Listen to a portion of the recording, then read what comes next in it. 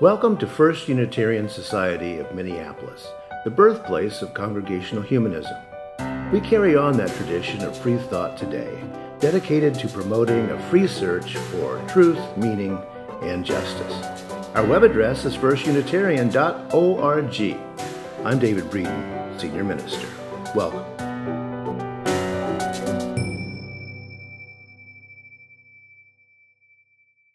What I want to do is get us back in terms of thinking to maybe a pre-Christian way of thinking. And so I want to start off with a little quote here from a fellow by the name of Symmachus. And Symmachus was one of the last of the Roman pagans to be in any power in Rome at the time. You see that he lived in the 350s, basically. Symmachus, and he says this: to think highly of one's ancestors is good. To think highly of one's descendants, even better. Now, why is Symmachus missing a nose? Any ideas? Christians got him. That's right. All statues were defaced that the Christians could get their hands on. And a broken nose he wasn't decapitated, at least. Many were, right? And that's why we have so many headless statues around. What I want to talk about today is what's wrong with America.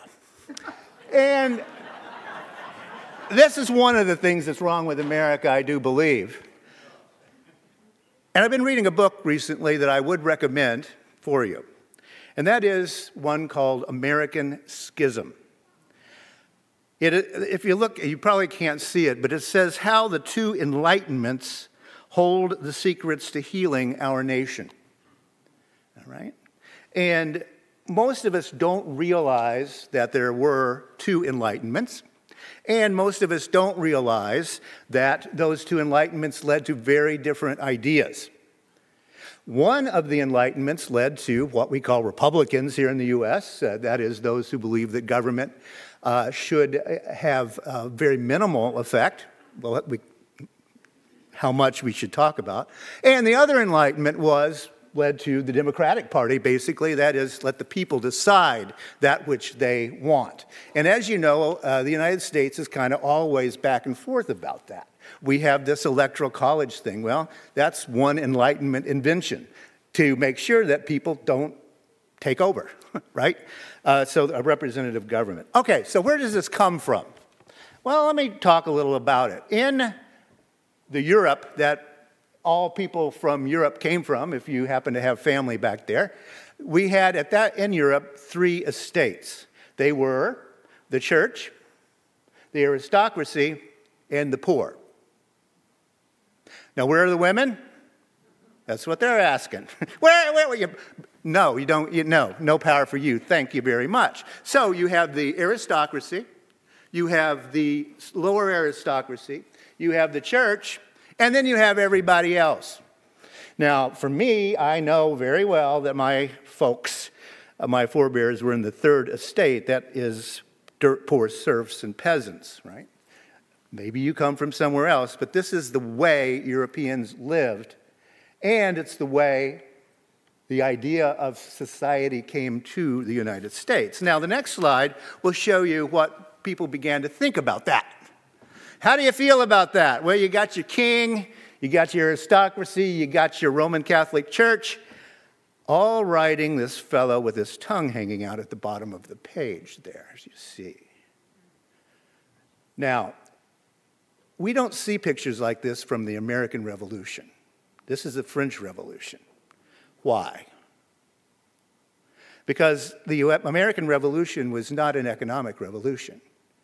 It was only getting rid of the colonial overseers. But the rich people stayed rich, the poor people stayed poor. A matter of fact, taxes went up after the war because they had to pay for it. Let's look at the next slide then.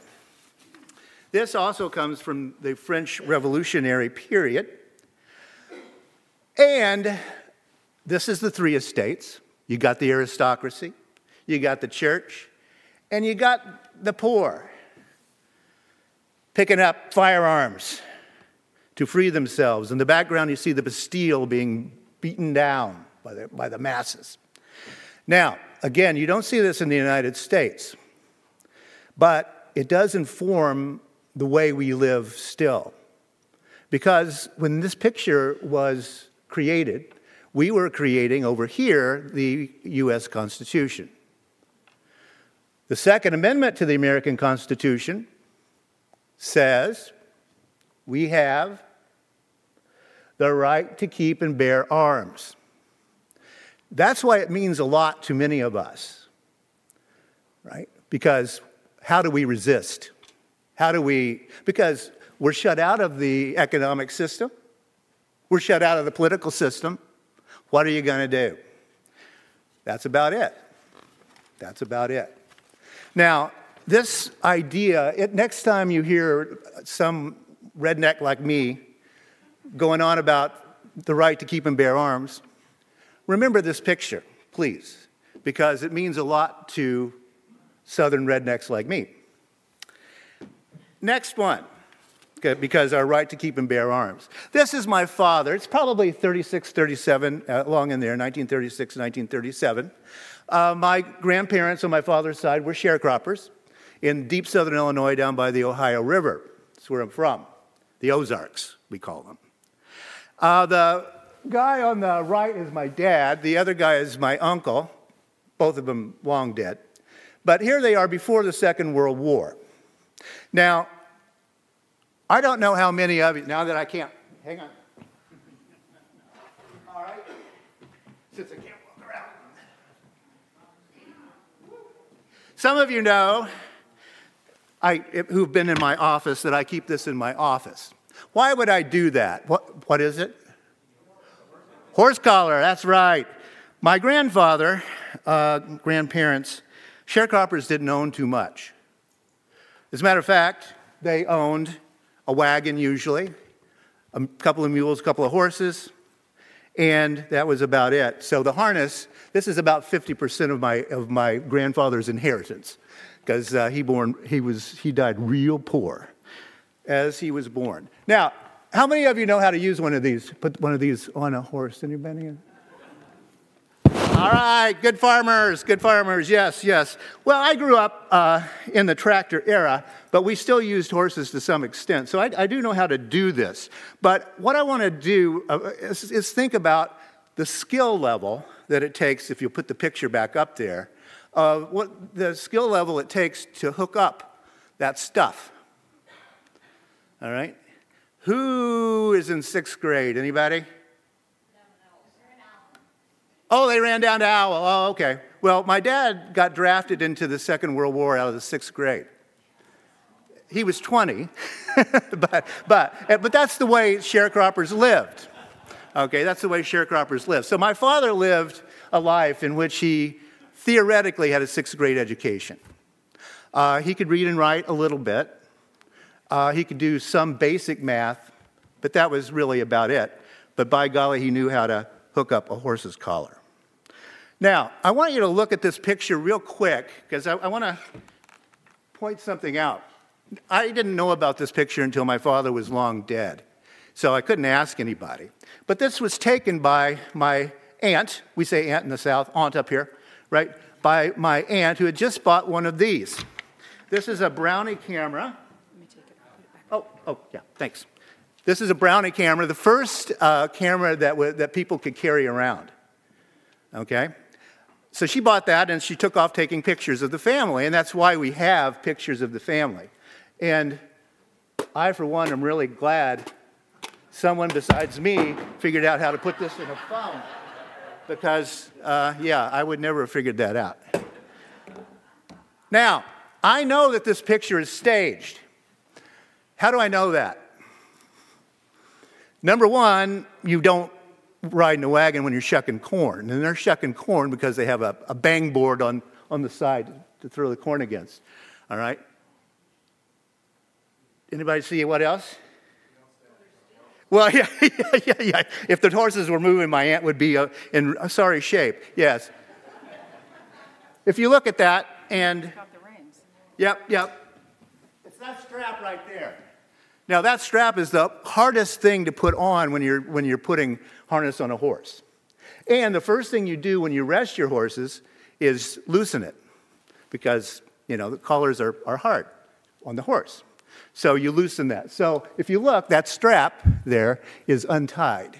And so I can tell that they're probably doing lunch or something of that nature. But that's what my father knew how to do from his education. Now, the next slide, I found this after my father's death in his papers. This is part of his discharge from the Army. So if you look at the top right, farmer general, that means he wasn't a wheat farmer or a dairy farmer. He's a general farmer, sharecropper in other words, right? Does anyone have this designation? It's weird because why are you talking about what he knows how to do? 306.10, does anyone know? Mixed urban combat. So why that's a skill, I have no idea. House-to-house fighting, in other words. And so nowadays, if you came home with that, the cops would be knocking on your door trying to recruit you. But in 1946, they weren't looking for house-to-house fighters. That wasn't a skill that my father was going to be able to use. So what the military did is they took these poor kids and they tried to figure out something for them to do, to send them back home. You had 3 million 20-somethings sitting around in Europe waiting to come home and get jobs. That was a little scary for the government. That's why they left them over there for a year. Projectionist motion picture. My father was trained by the U.S. military as a projectionist motion picture. Now, in 1946, every town in America had a cinema, right? In 1955, everyone had a TV, right? So how long was that skill going to last? Not very long. So he knows how to farm with horses. After World War II, there were very few horses around anymore for farming. He knows how to kill people, and the cops didn't want that in those days. And he knows how to run a motion picture projector. That's all the training my father ever had. When he came back, that's what he had. That's one kind of education. And it's not a good one.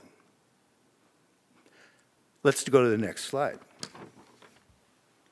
In 1908, John Dewey, who's, as you know, a humanist hero, was reading and writing about Emerson, Ralph Waldo Emerson, and he said this: if man is sick, is unable, is mean-spirited and odious, it is because there is so much of his nature which is unlawfully withholden from him. That's Emerson. What makes people as they are is we keep stuff away from them. We don't share.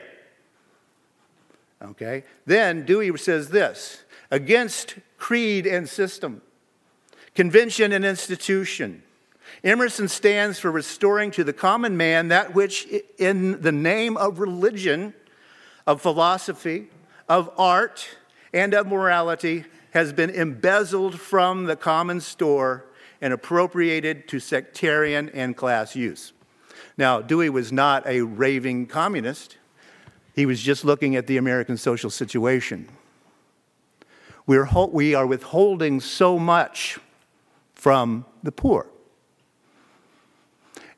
And the key, he says, is education. And that's why we do E-square these days the way we're doing it. We are doing constructivist education that's not teaching them to use a Brownie camera, because there's not a lot of point unless you just kind of want to. We're teaching them how to think. The next slide is the central book that Dewey talks about this. The conception that growth and progress are just approximations to a final unchanging goal is the last infirmity of the mind in its transition from a static to a dynamic understanding of life. Why did the Christians knock Symmachus' nose off? Because he saw the world as circular. Seasons. It just went on and on. The Christians saw a linear future. God was going to come back. That's two very different ways of thinking. Okay? Very different ways of thinking.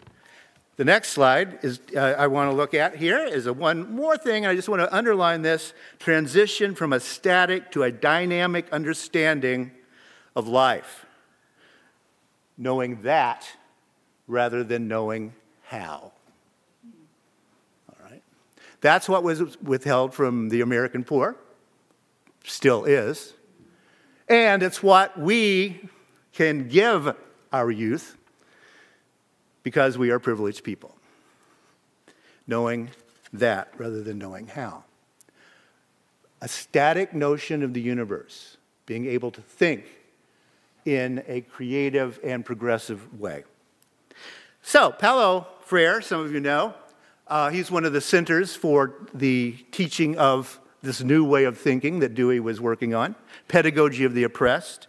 One of my favorite books to work with. The next slide has one of his great quotes on it. It says, education either functions as an instrument that is used to facilitate the integration of the younger generation into the logic of the present system and bring about conformity, right, to it, or it becomes the practice of freedom, right, the means by which men and women deal critically and creatively with reality and discover how to participate in the transformation of their world. That's the difference. That's the difference. Pedagogy for the oppressed. Dewey said, education, therefore, is a process of living and not a preparation for future living. Education, therefore, is a process of living today, right now, right? Not a preparation for future living. My father was prepared to run motion pictures machines for the rest of his life. Not a very good way to enter the workforce, was it? He knew technique, but he didn't know how to think. That he wasn't given that. The next slide talks about one of our favorites, I'm sure, Bell Hooks. Her books are all brilliant. And she teaches us how to do this kind of thinking. If you'll go to the next slide. I celebrate teaching that enables transgressions, a movement against and beyond boundaries. It is that movement which makes education the practice of freedom. Yeah?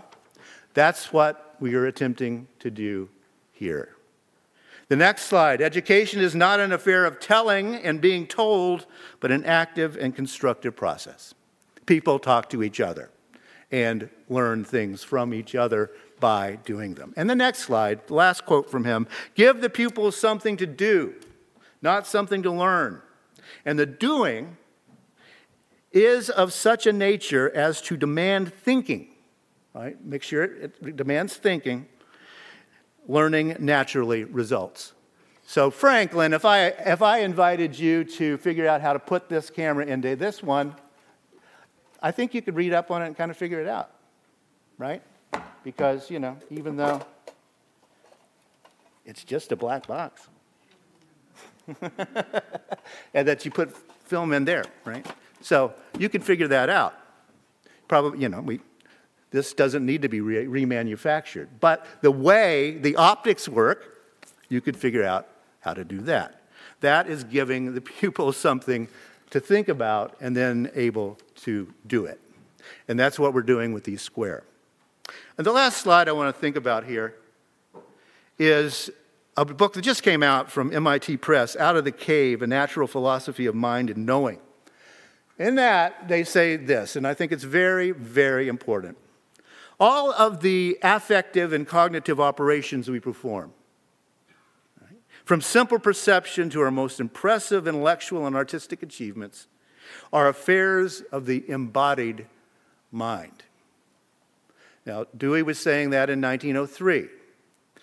We're not brains in a vat, right? We're not brains free-floating. We all have bodies, and actually, in fact, we are embodied at all times. What we think and how we think depends on our brains and bodies as they operate in our physical, social, and cultural environments. My father never had a chance, really, right? Many of you have parents or grandparents who lived in that simple way. One-room schoolhouses are still, it's so nostalgic. Well, when they saw hillbillies walking in, they flunked them, right? My dad didn't learn anything, essentially.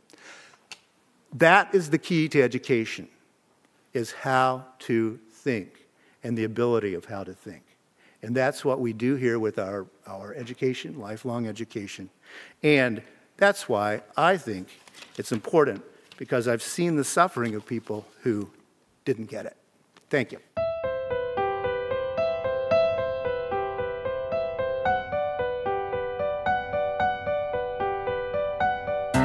Thanks for listening. You can find much more about humanism and what's happening at First Unitarian Society in Minneapolis by visiting our website at firstunitarian.org.